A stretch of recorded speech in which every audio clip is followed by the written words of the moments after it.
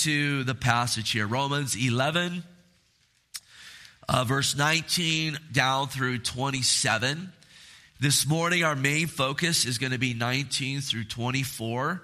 And then we're going to kind of do a brief overview of verse 25 to 27. And then the aim is next week to come back and build on what we look at this morning in verse 25 through 27.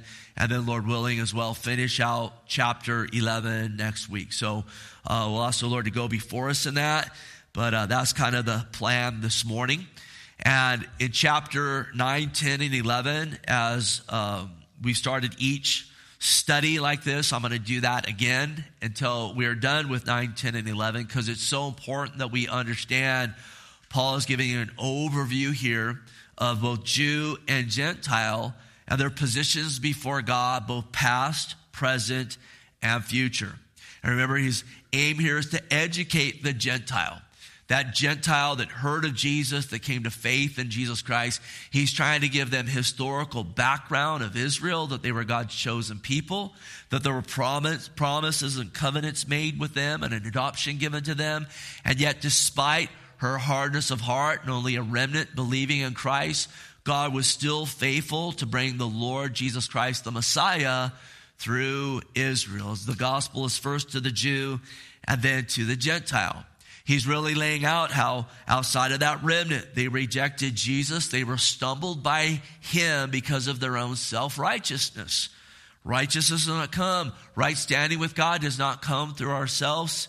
It only comes through the righteous one, Jesus Christ, who lived a sinless life, who died for our sins, who rose from the grave by grace alone, through faith alone, in him alone. Can we say amen to that this morning? And he's pointing out how the Gentiles, who weren't seeking him at all, in fact, they were sitting in darkness, so the Gentiles would be the other nations.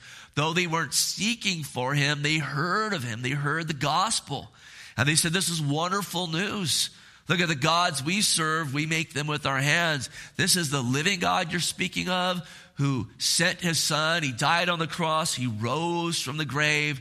Look at that. Ancient world knew of the crucifixion, the burial, and the resurrection of Jesus Christ. And when they heard the gospel, the salvation had been afforded to them by grace through faith in Christ, they flocked to the Lord. That was a fulfillment of prophecy as well. Throughout the Old Testament, again, even when God separated Abraham and he said, blessed will be those who bless you, cursed will be those who curse you. He says, through you all the families of the earth will be blessed.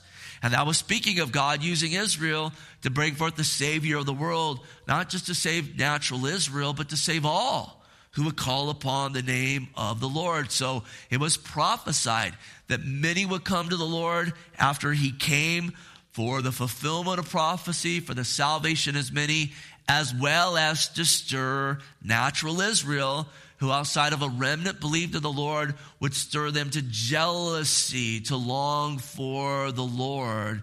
And again, we know here at the end of the age, God has reserved 7 years of time. At the end of the age that we're in right now, at the end of the church age, or when the fullness of the Gentiles come in, we'll see this morning, it's a time called the Great Tribulation. It's called Daniel's 70th week, the time of Jacob's trouble, that at the end of that time, there will be a remnant of natural Israel or Jews left here on earth, and they will all be saved. They'll all look on him whom they pierced. They will long for him, and they will receive the Spirit of grace. They will get born again. So Paul's been going over that in this text here, chapter 9, 10, and 11, alluding to it in other places as well, but really bringing forth this pivotal and so important doctrine here. And we'll see again this morning, in fact, we'll get to the verse we've been referring to often in these studies, that we're not to be ignorant concerning these things. Ignorant means unlearned, or it means to ignore these things. And sadly, when God says don't be ignorant concerning something, it's because there's so much ignorance concerning something. There's a lot of ignorance concerning this morning. Even the ignorance that we saw last week of many saying God's completely done with natural Israel. And remember, Paul laid evidences out that God's not done with natural Israel. He said, I'm a Jew. And again, after Christ was crucified and risen from the dead, the Lord looked for someone to spearhead taking the gospel out to the Gentiles. And he took the greatest persecutor of the church, the Apostle Paul, who before his name was Saul, he was a member of the Sanhedrin, radically saved him and sent him out to the Gentiles. If God was done with natural Israel, Saul or the Apostle Paul would have literally been the last guy on the face of the earth who God would have chose, and yet God loves doing things like that way. Aren't you glad we serve the God that we serve? And then he talked about the remnant that remained to that day.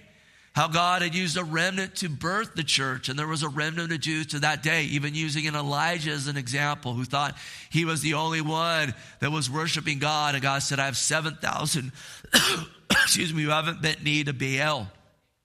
And then he talked about again, and we'll talk more about this morning, that Gentile believers have been taken out of a wild olive tree, the branches, to be grafted into a cultivated olive tree whose roots are Israel, built on the foundation of Jesus.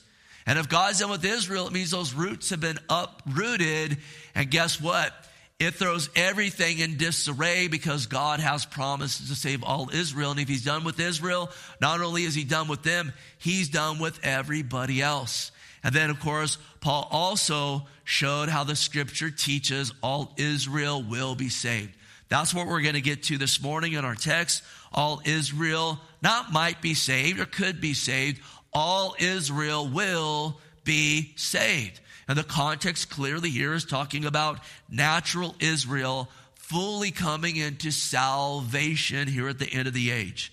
Also in our text, we're going to see concerning these things, we're not to be haughty or prideful, but to fear God, that we are not to be ignorant of these things. We're not to be wise in our own opinion, but instead to stand in the scriptures, because the Lord will come out of spiritual or heavenly Jerusalem or Zion, and all Israel will be saved. And then we're also taught in this, and we'll spend some time on this morning, that they were cut off because they did not continue in the Lord. We're called to continue in the Lord. And we'll see how real saving faith absolutely always continues in the Lord, because the Lord undergirds real saving faith. He builds it up. He chases it down. And yet the word speaks of many that do not have that saving faith. It talks about them not having a root. It talks about them not bearing fruits and so forth. And this is a subject matter that's huge. It's a subject matter that a lot of people grapple with and wrestle with. And you get extremes, and we'll see one extreme this morning of someone saying, you just say a prayer at any time and you're good for all eternity. We don't see that in Scripture. And so we see other extremes of just like, you don't even have a choice in the matter. If you're going to get saved, you're going to get saved, and it's completely out of your hands. We've been touching on those things. We want to look at what the Scripture says. And we're going to see the Scripture teaches that if you call on the name of the Lord, you're chosen. If you're chosen, you call on the name of the Lord. And if you really call on the name of the Lord, there'll be trials and tribulations. But as he is your Lord, not someone you just said a prayer to save you, and then on your way, the Lord's going to see you through. Yet again, we don't preach easy believism. We'll see this morning we're called to continue. And it's a dangerous thing to say, well, I said this prayer, and even though I'm completely apostate now, I've completely denied the Lord, I'm still right with God. And sadly, there's some, and they're well intended in it, they teach that. We're going to see that's not scriptural. That's not biblical. We want to look to God's word in these things. And hopefully we can say amen to that. Let's read verse 19 down through 27. We've laid out a bit of where we've been and where we're going. Hopefully that will help us this morning in navigating our way down through this text. He says, you will say then, branches were broken off that I might be grafted in. Well said. Because of unbelief they were broken off, and you stand by faith. Do not be haughty, but fear. For if God did not spare the natural branches, he may not spare you either. Therefore consider the goodness and severity of God. On those who fell, severity, but on you goodness, if you continue in his goodness. Otherwise, you will be cut off. And they also, if they do not continue in unbelief, will be grafted in. For God is able to graft them in again. For if you were cut out of the olive tree, which was wild by nature, and were grafted contrary to nature into a cultivated olive tree, how much more will these who are natural branches be grafted into their own olive tree? And then really let's open our ears to verse 25 through 27. It's just the key in all of what we've been looking at in these last 3 chapters. For I do not desire, brethren, that you should be ignorant of this mystery, lest you should be wise in your own opinion, that blindness in part has happened to Israel until the fullness of the Gentiles has come in. And so all Israel will be saved, as it is written. The deliverer will come out of Zion, and he will turn away ungodliness from Jacob. For this is my covenant with them when I take away their sins. So notice how verse 19 starts. You will say then, branches were broken off that I might be grafted in. And so if you were just to open your Bible and you said, what's the verse for today? And you just flipped it open and you went, boom, here it is. Any guys ever do that? I think occasionally that can be okay. I think we should be reading through the Bible in context because that can be dangerous as well. But look, you just open it up. It was that day. You open it up and you read, you will say then branches were broken off that I might be grafted in. Hopefully you would understand that this is a response that we should have, that we're called to have based on what was said before this. And again, we kind of already touched on what was said before this, but just to make it real clear, what was said before this was, again, God chose a people, Israel. God cultivated them to bring the Messiah through them. When the Lord Jesus came, according to not a few prophecies, but over 300 Old Testament prophecies in his first coming, we know a remnant of Jews believed, but even as was prophesied, the bulk of Israel did not believe. We're not saved through our ethnicity. We're not saved through our citizenship. We're saved by grace through faith in the Lord Jesus Christ. Those that did not believe, it says that they were, cut off. Those branches were severed. They were cut off that olive tree that had been cultivated. Many of Jesus' parables that he taught when he was on earth was warning of that. Remember when he went to the fig tree in Passion Week to see if there was any fruit on it. He didn't see any fruit on that tree when there should have been fruit, and he put a curse on that tree. They came back and it was withered. That was God talking to natural Israel. He was saying, look, you're not bearing fruit. Your faith is not there, again, outside of that remnant.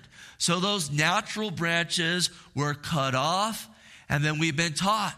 Again, the gospel went out to the Gentiles that was prophesied, and these Gentiles, again, that were worshipers of idols, that were, followers of paganism, who sat in great darkness. When they heard the living God had sent his son, he died for their sins, he rose from the grave, it ignited great hope in the Lord. They put their trust in Jesus. They rejoiced even all the more when the apostles got it right and they taught you don't even need to become Jews first. It's directly in Jesus that you are saved.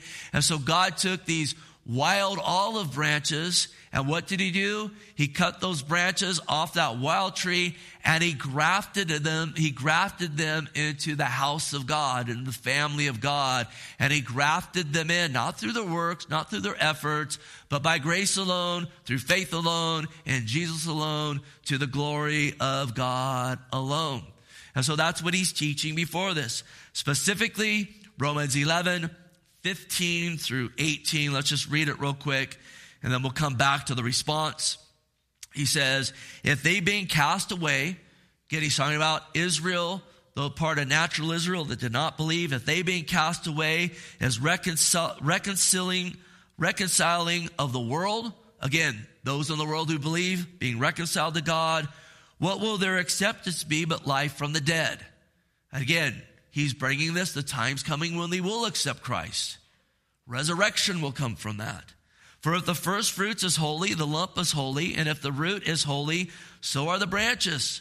And if some of the branches were broken off, and you being a wild olive tree were grafted in among them, and with them became partakers of the root, the fatness of the olive tree. So again, some didn't believe, they were cut off. Gentiles believe, they were grafted in. And to be grafted in, it means the root still has to be there. God's not done with Israel is what he's saying here. God has an eternal plan in these things. So he says, do not boast against the branches, but if you do boast, remember that you do not support the root, but the root supports you. Now again, the new covenant is the better covenant, but it's the covenant built on the old covenant. Christianity is the fulfillment of Judaism. So you don't go, hey, Christianity's here, now let's completely ignore and, discard Judaism or what God did in the Old Testament. If you disregard that, or you unhinge yourself from the Old Testament, as some liars teach today, you got a problem, because guess what happens? The New Testament completely falls apart. These things go together. Again, we're supported by the root that is absolutely supported by the Lord Jesus Christ. So he says, with all that said, notice, he says, you will say then, branches were broken off that I might be grafted in. Again, we'll see in a second. He says, don't be haughty. There's many a haughty Gentile running around, and they're haughty towards, or they're prideful towards Israel.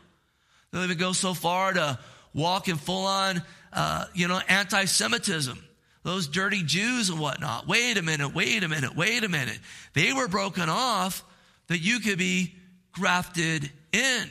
You need to understand this. And notice what he says, you will say then, or in other words, after you've been educated, after you've been enlightened, after you've received this teaching, so you're no longer ignorant, unknowing of these things, you're no longer not knowing these things, you're no longer ignoring these things, now you, notice, will say. He doesn't say, well, you know what, you should say, but if you don't, that's okay. He doesn't say, well, now it's optional whether you say God's done with Israel or not. No. Notice, he's very direct. You will say. And when God says you will say something, what should be the response of his church? I'm going to say it, Lord. And if you say, I'm not going to say it, now you got a problem with the Lord. Because we are called to be his people who heed his scriptures. Amen.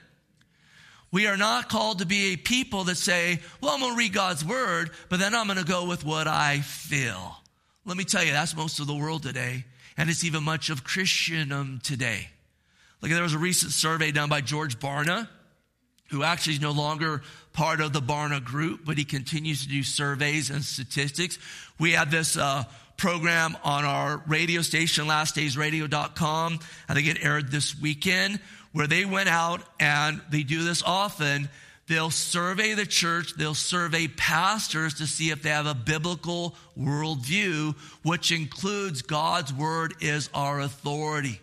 And sadly, what they found is the majority, not of the world, but of people who say they're evangelical, which means you follow the scripture, the majority of quote unquote evangelical Christians, and I got to put them in quotes here, only God knows the heart, but the majority of them say, I do not honor God's word as truth.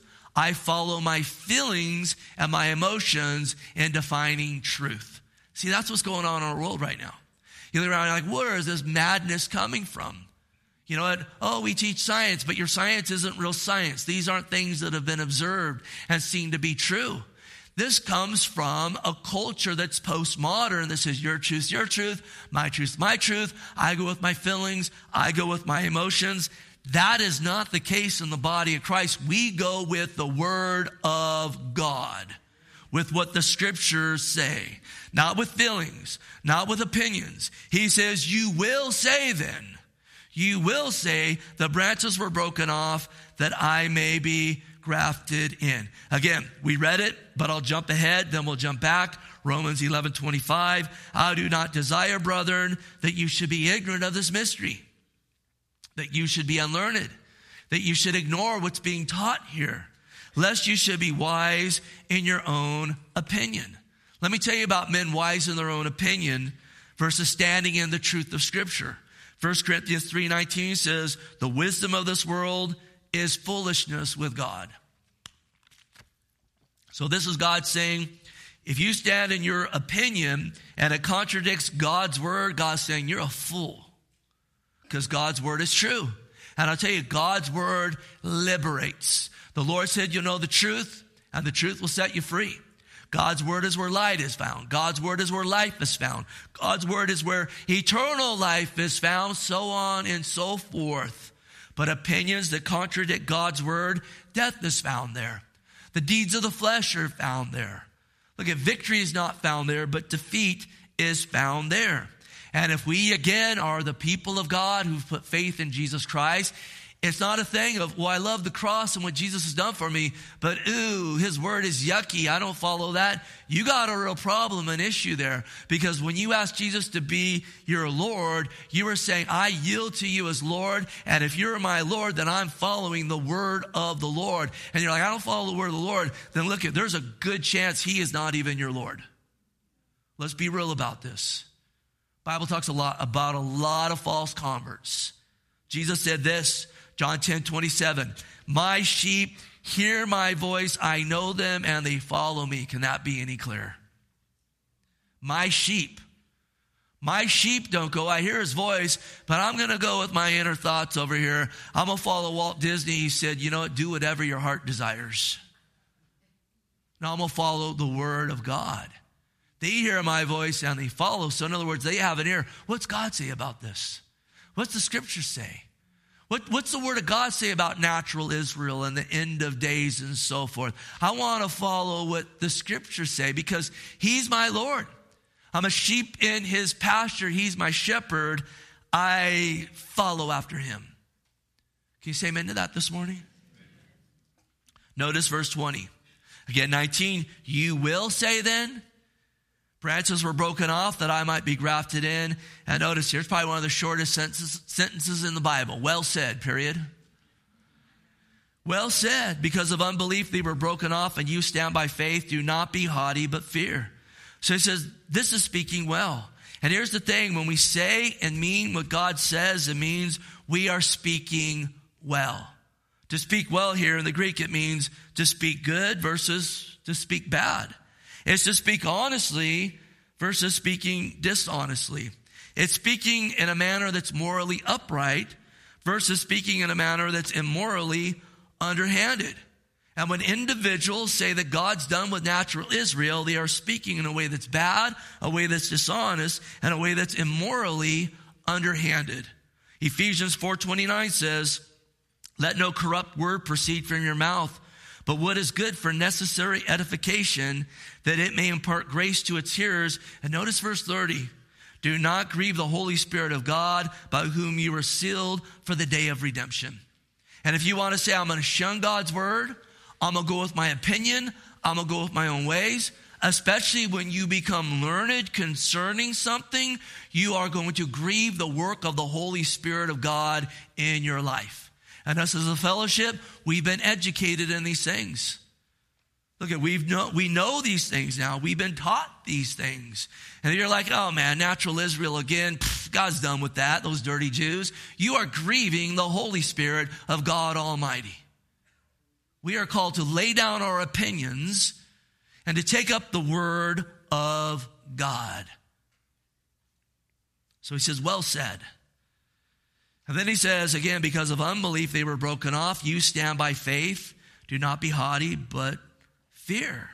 So when the Gentile recognizes he is saved, really in part because of Israel's unbelief, that's speaking well. Because here's the thing. When Christ came, if all Israel would have believed, we wouldn't have this dispensation that we're in right now. Do you understand that? You recognize that?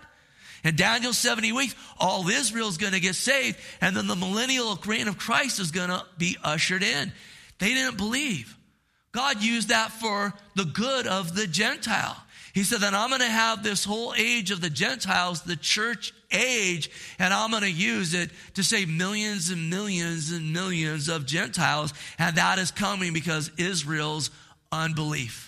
So I'm going to take their unbelief and give an opportunity for many Gentiles to believe. As well in that, I'm going to stir them to jealousy during that time of the church age.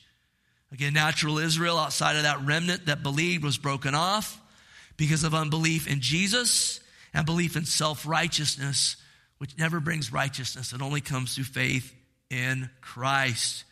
And again, those that are Gentiles, they were blessed through Abraham, through Israel, and have been grafted in, as well as now are being used to provoke Israel to jealousy. Romans 10:19, Moses says, I will provoke you to jealousy by those who are not a nation. Romans 11:11, but through their fall to provoke them to jealousy, salvation has come to the Gentiles. And then in verse 13, Paul says, I speak to you Gentiles, and as much as I'm an apostle to the Gentiles, that I may magnify my ministry. And we talked about this last week, how, again, Paul, who if God was done with Israel, would not have been God's choice to take the gospel to the Gentiles, this great persecutor of the church. But God doing things the way he does it, I love it. Says, I'm going to select the least likely guy, I'm going to get him saved, and then I'm going to send him out to the Gentiles. He would go to the Jew first everywhere he went. He'd go to the synagogue. Usually a few would believe, most wouldn't believe. And then he says, now I'm going to the Gentiles in your community.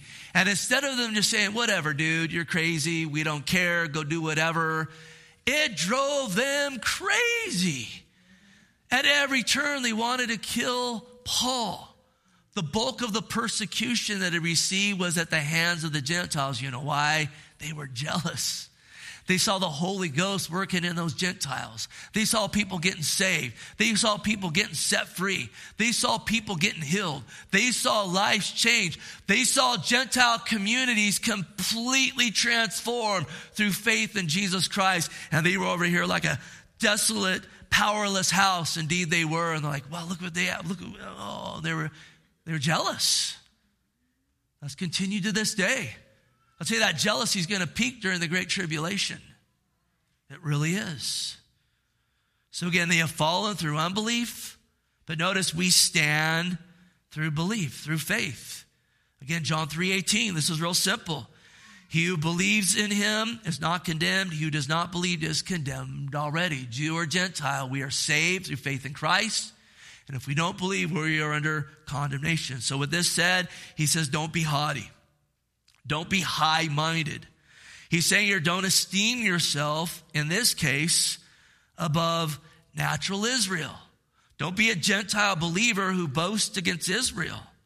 This says God's finished with natural Israel. We don't speak those opinions. When we say that, we are not speaking well. We are not speaking biblically. We're speaking in a manner that grieves the Spirit of God.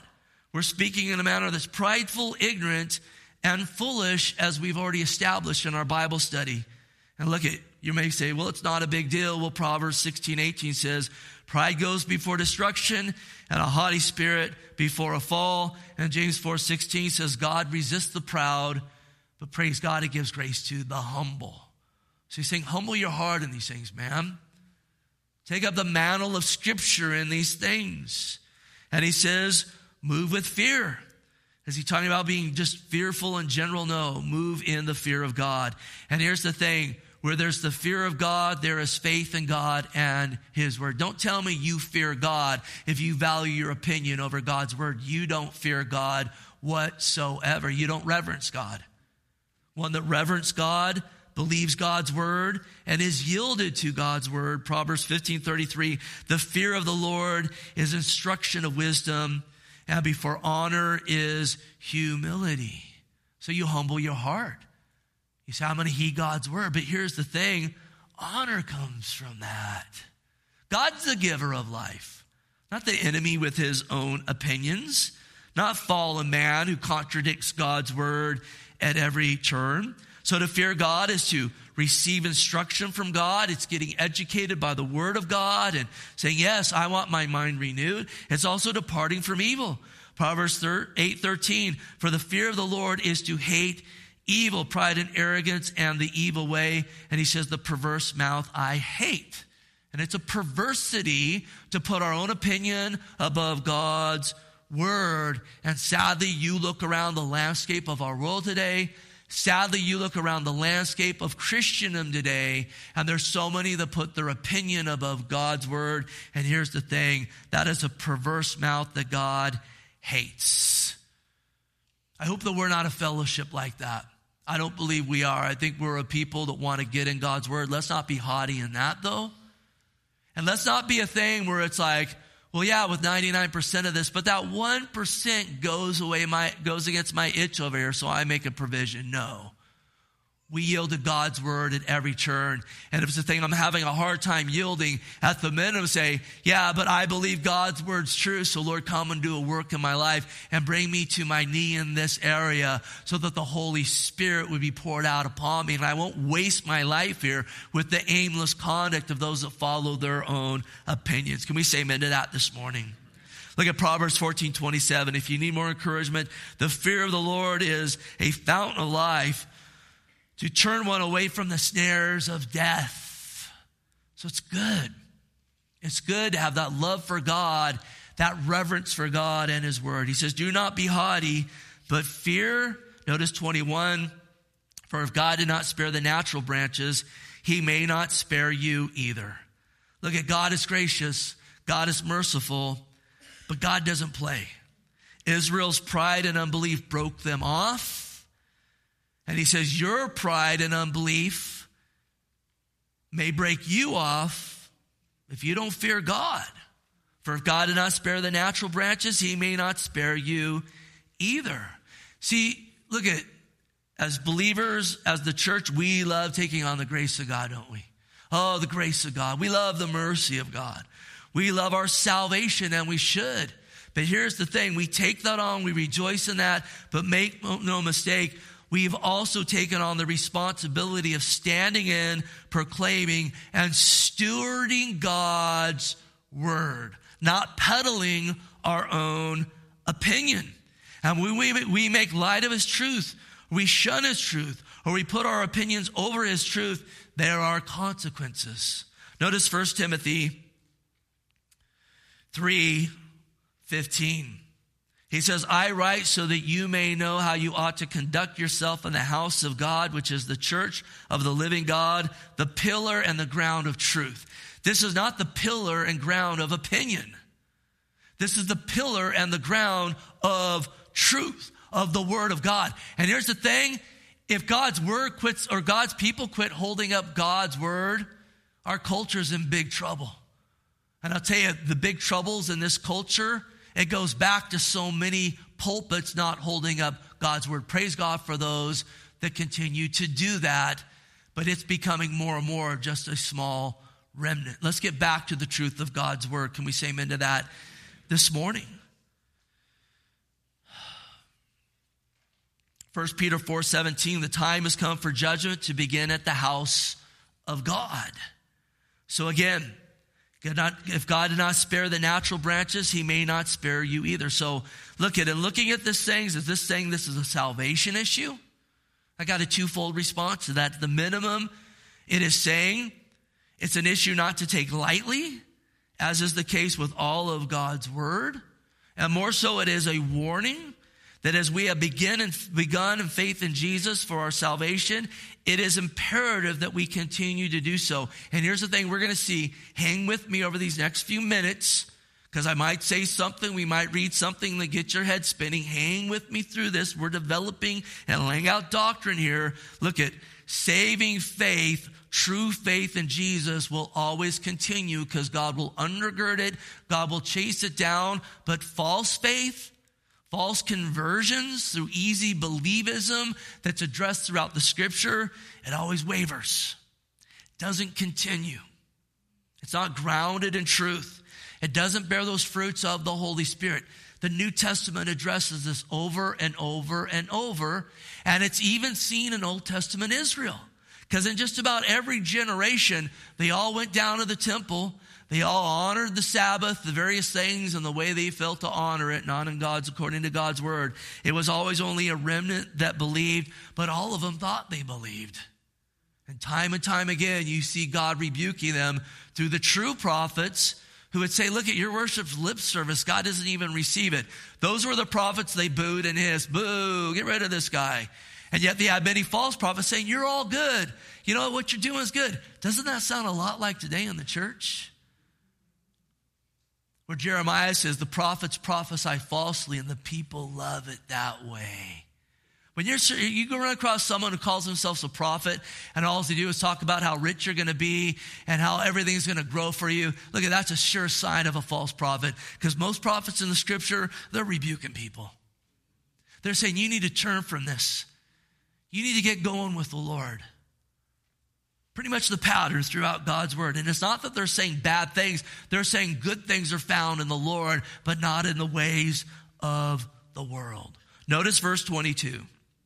Therefore consider the goodness and the severity of God. So he says, consider this. Don't just toss this to the side. Again, we don't toss the Old Testament out. We learn from it. These things were written for example. 1 Corinthians 10:11. He says, on those who fell, severity, but towards you, goodness, if you continue in his goodness, otherwise you will be cut off. Again, outside of that remnant that believed, most of natural Israel was cut off because of their unbelief. They were severed. They were cut away. David said that would be the case at the coming of Messiah.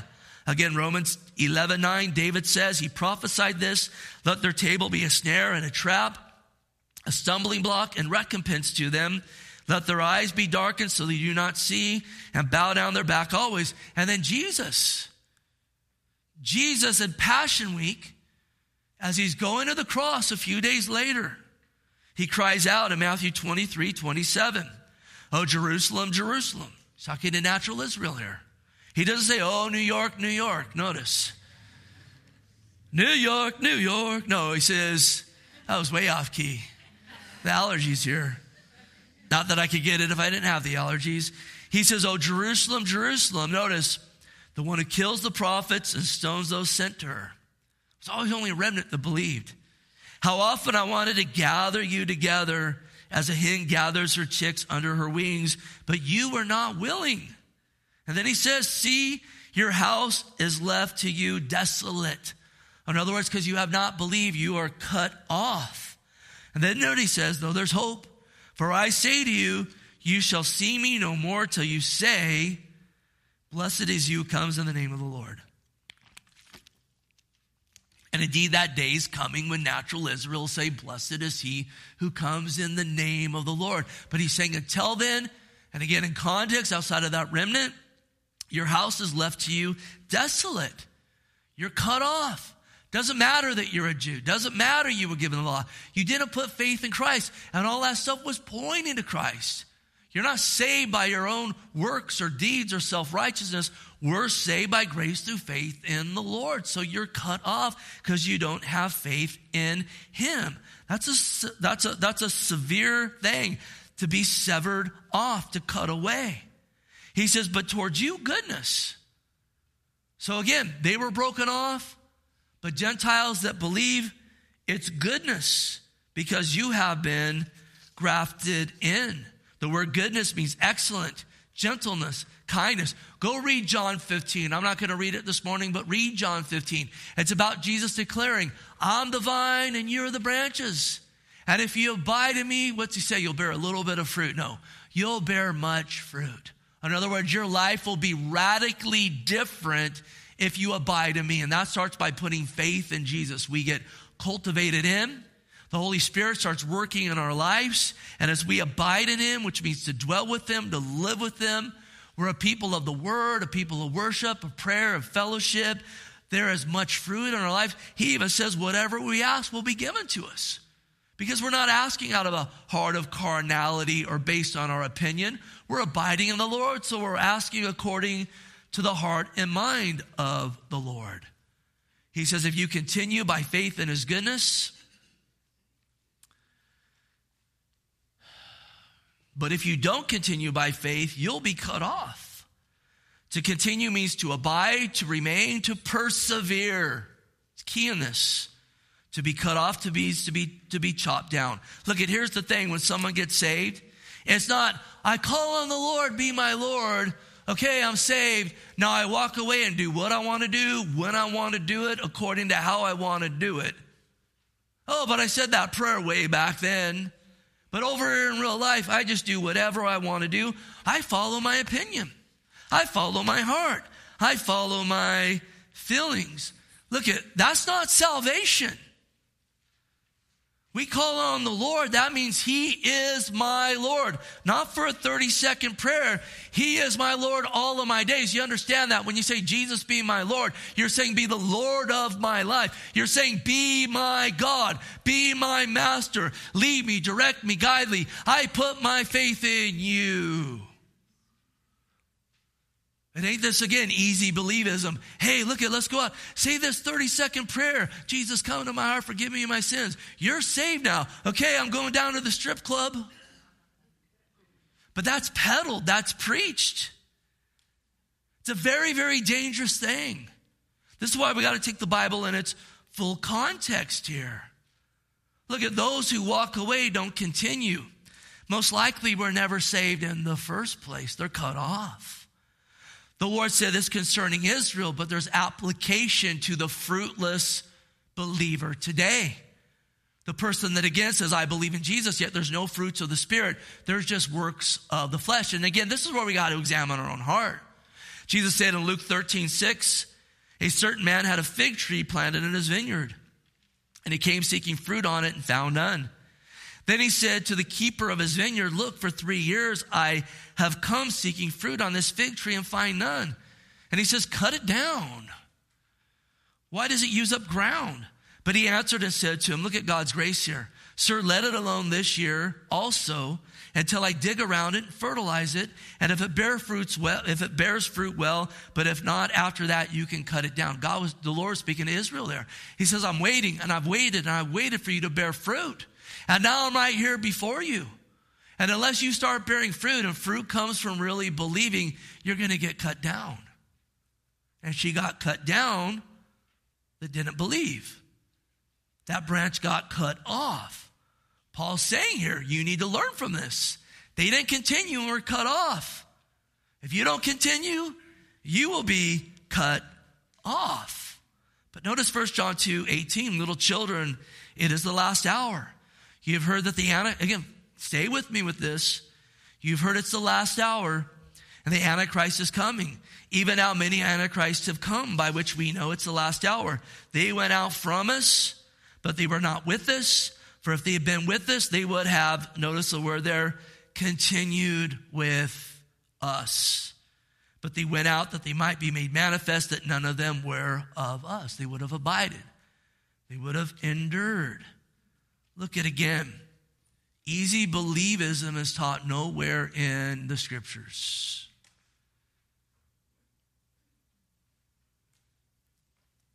Charles Stanley, and I think Charles Stanley teaches a lot of good things, but in this area, he's way off.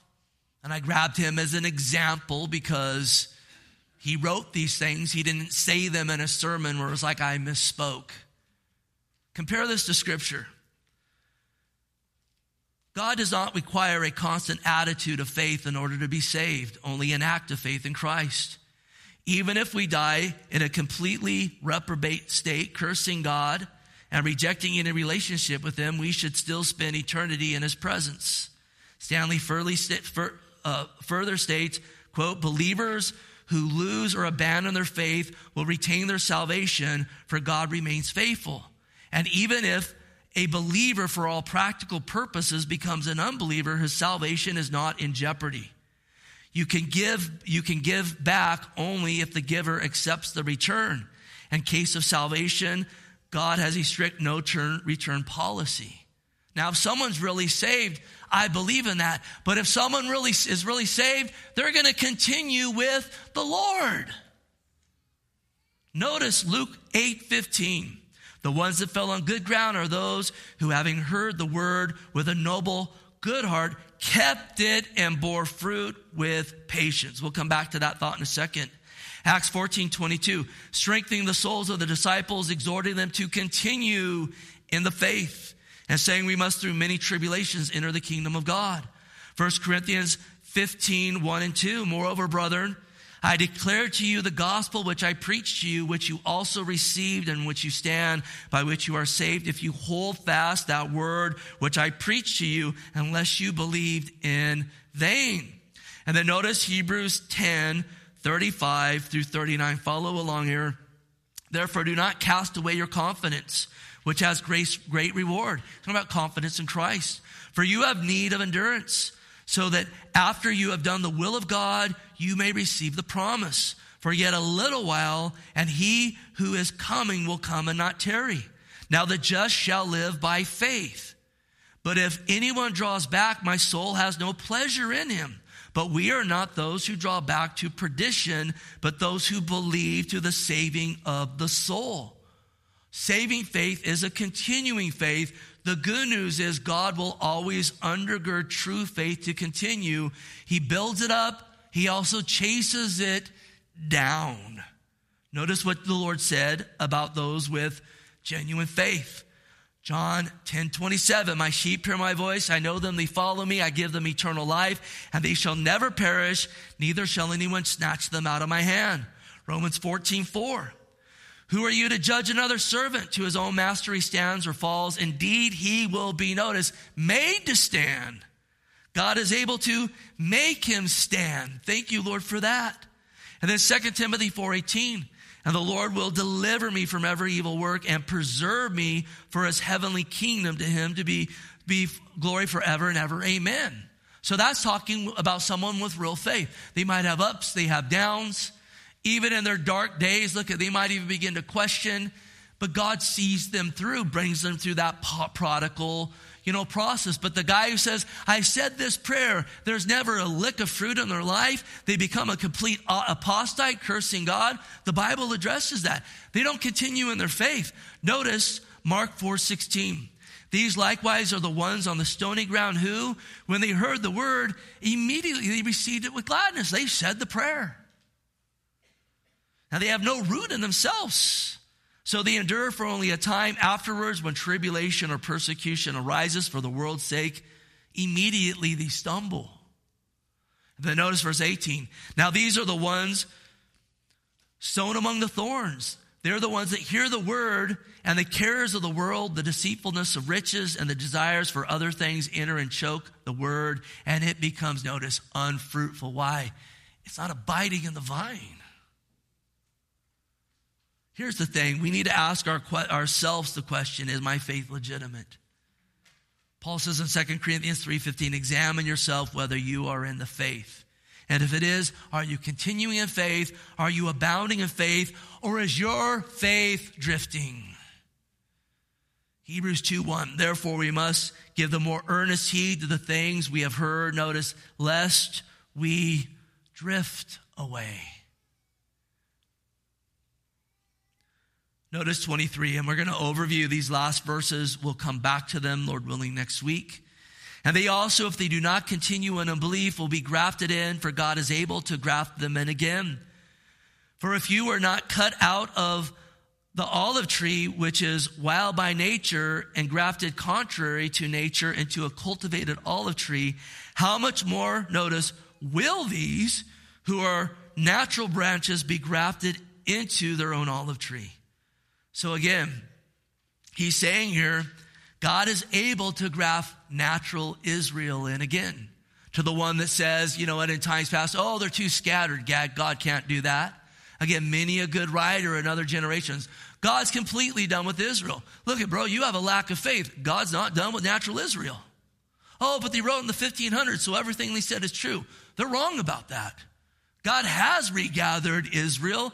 Go get a map. He's regathered her.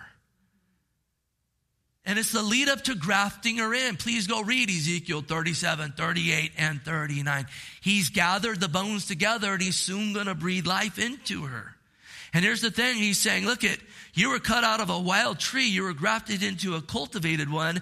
How much easier for God to take branches that are part of that cultivated tree and graft them in.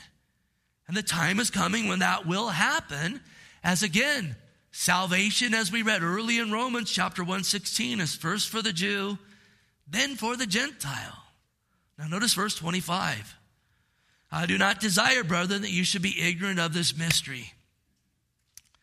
Paul is writing this under the guidance of the Holy Spirit. So as Paul says, I desire this, this is the Holy Spirit desiring this. Lest you should be wise in your own opinion, that blindness in part has happened to Israel until the fullness of the Gentiles have come in. So don't be ignorant. Don't be not knowing concerning this, uneducated. Don't ignore this. Oh, they're talking about this stuff. I'm going to ignore it. I'm checking out. I don't want to hear this. You're going against what God says here. It's a grieving of the Spirit of God. Don't be ignorant of this mystery. And listen, it's awesome how many biblical mysteries become unmysterious if you get into God's word. And we study to show ourselves approved.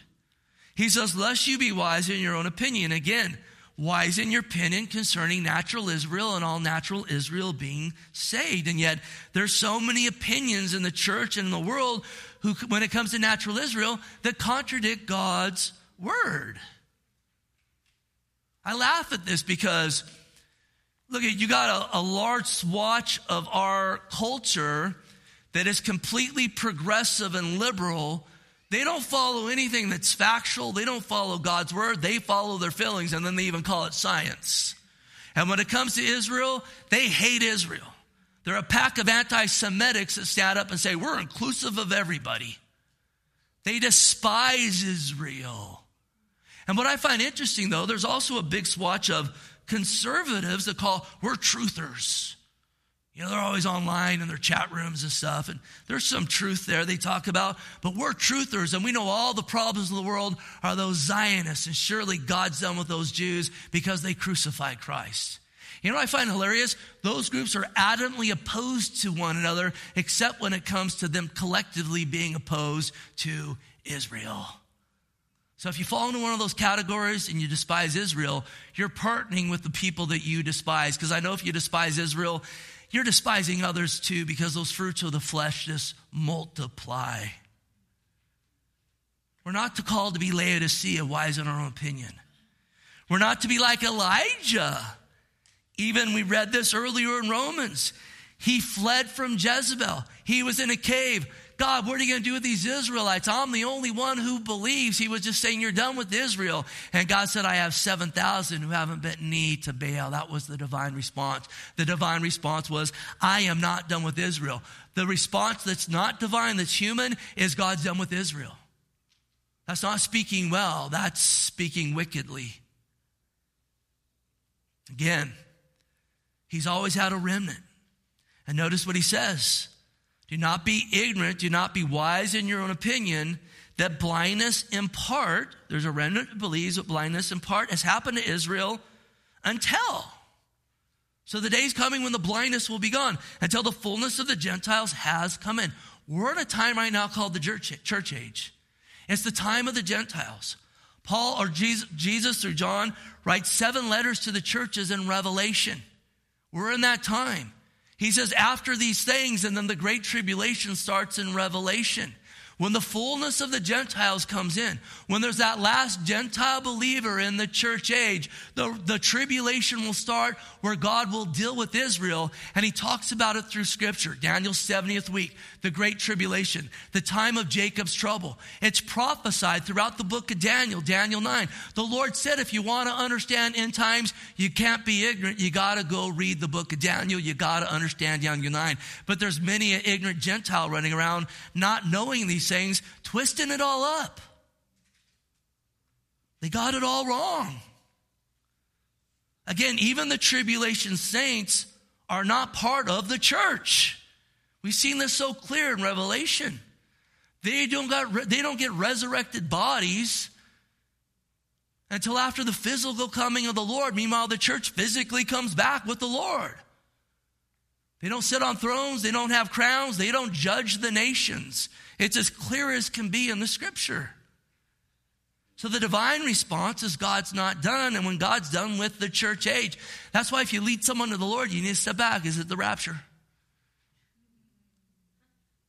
And God's going to give all the time needed for all of those who he knows is going to call on him on this side of the tribulation to call on him. And then notice verse 26, and we'll come back to these verses next week.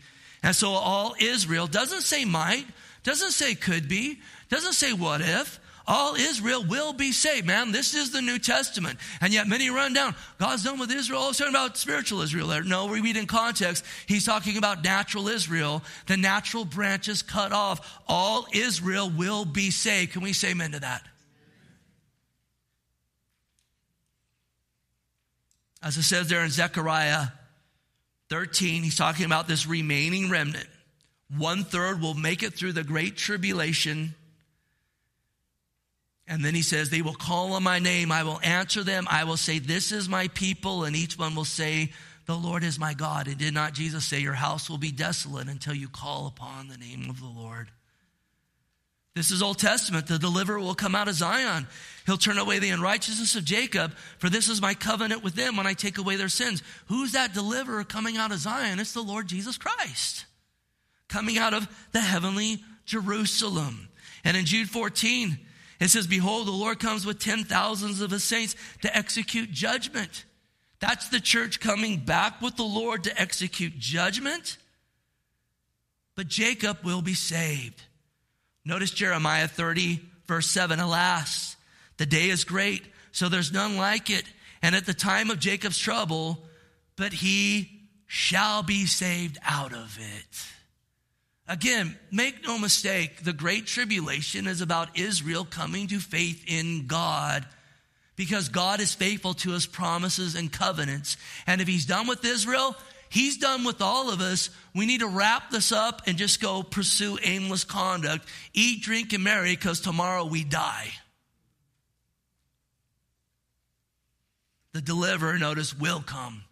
Not he might come. He could come. We'll see if he comes. The deliverer will come. He'll turn Jacob or Israel away from ungodliness. He said, I got a covenant with them to take away their sins. That's not going to be through the blood of bulls and goats. It's through the blood of Christ, their Messiah, who they will put faith in. They're going to see him whom they pierced. It's a double prophecy. We'll close on this verse. Zechariah 12:11. And I will pour on the house of David and on the inhabitants of Jerusalem, notice here, the spirit of grace and supplication.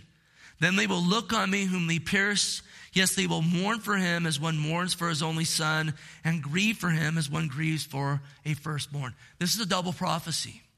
They saw him the first time he was crucified. A few mourned, most didn't. The spirit of grace only came on a remnant. But when he comes back, all of natural Israel, that remnant, they're going to look on Christ. They're going to mourn for him. They're going to get born again and receive the spirit of grace. And I'll tell you, it's mind-boggling how in these days we are living. We're living in biblical times. When God regathered Israel, biblical times. All of the prophecies that have unfolded and are unfolding in Israel, it's biblical times.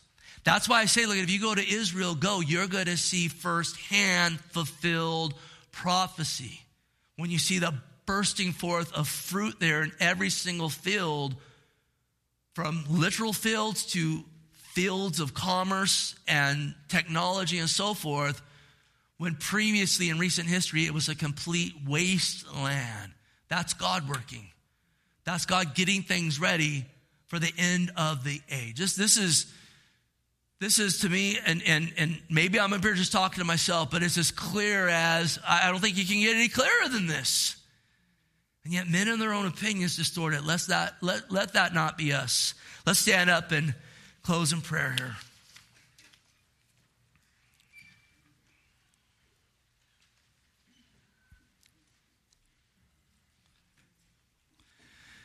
Heavenly Father, we bless you. We praise you this day, God.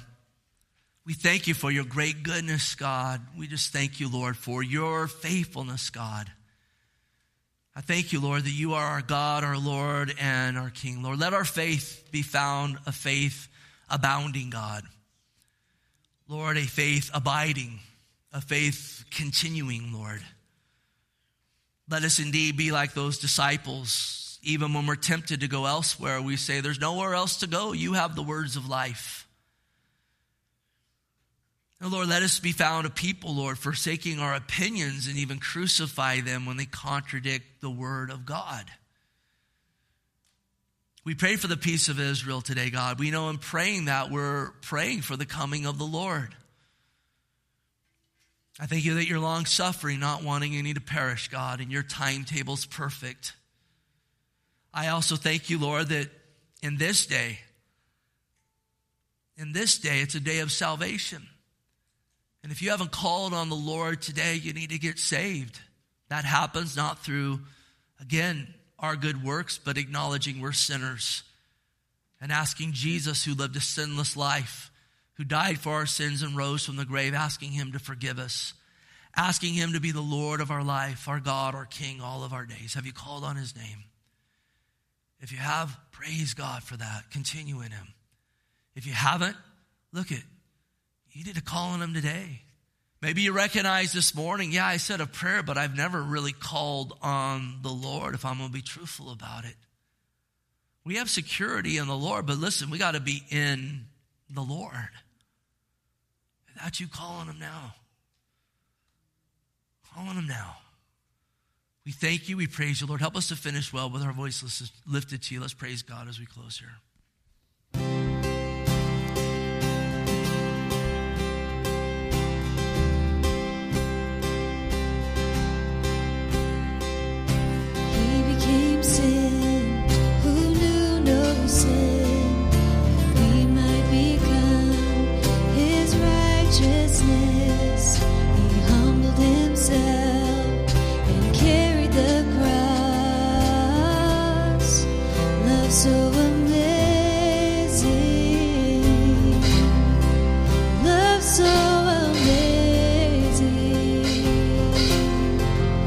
Jesus Messiah.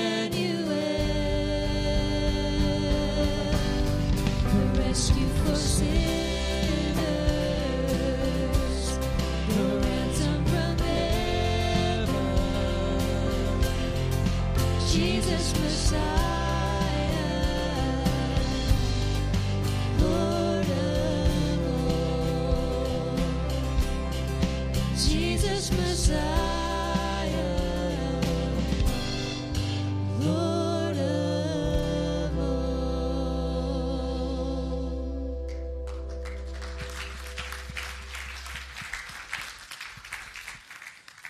Amen. I pray God just richly blesses you and shines his face on you and just meets you at every turn and every area of your life. God bless you in the Lord Jesus.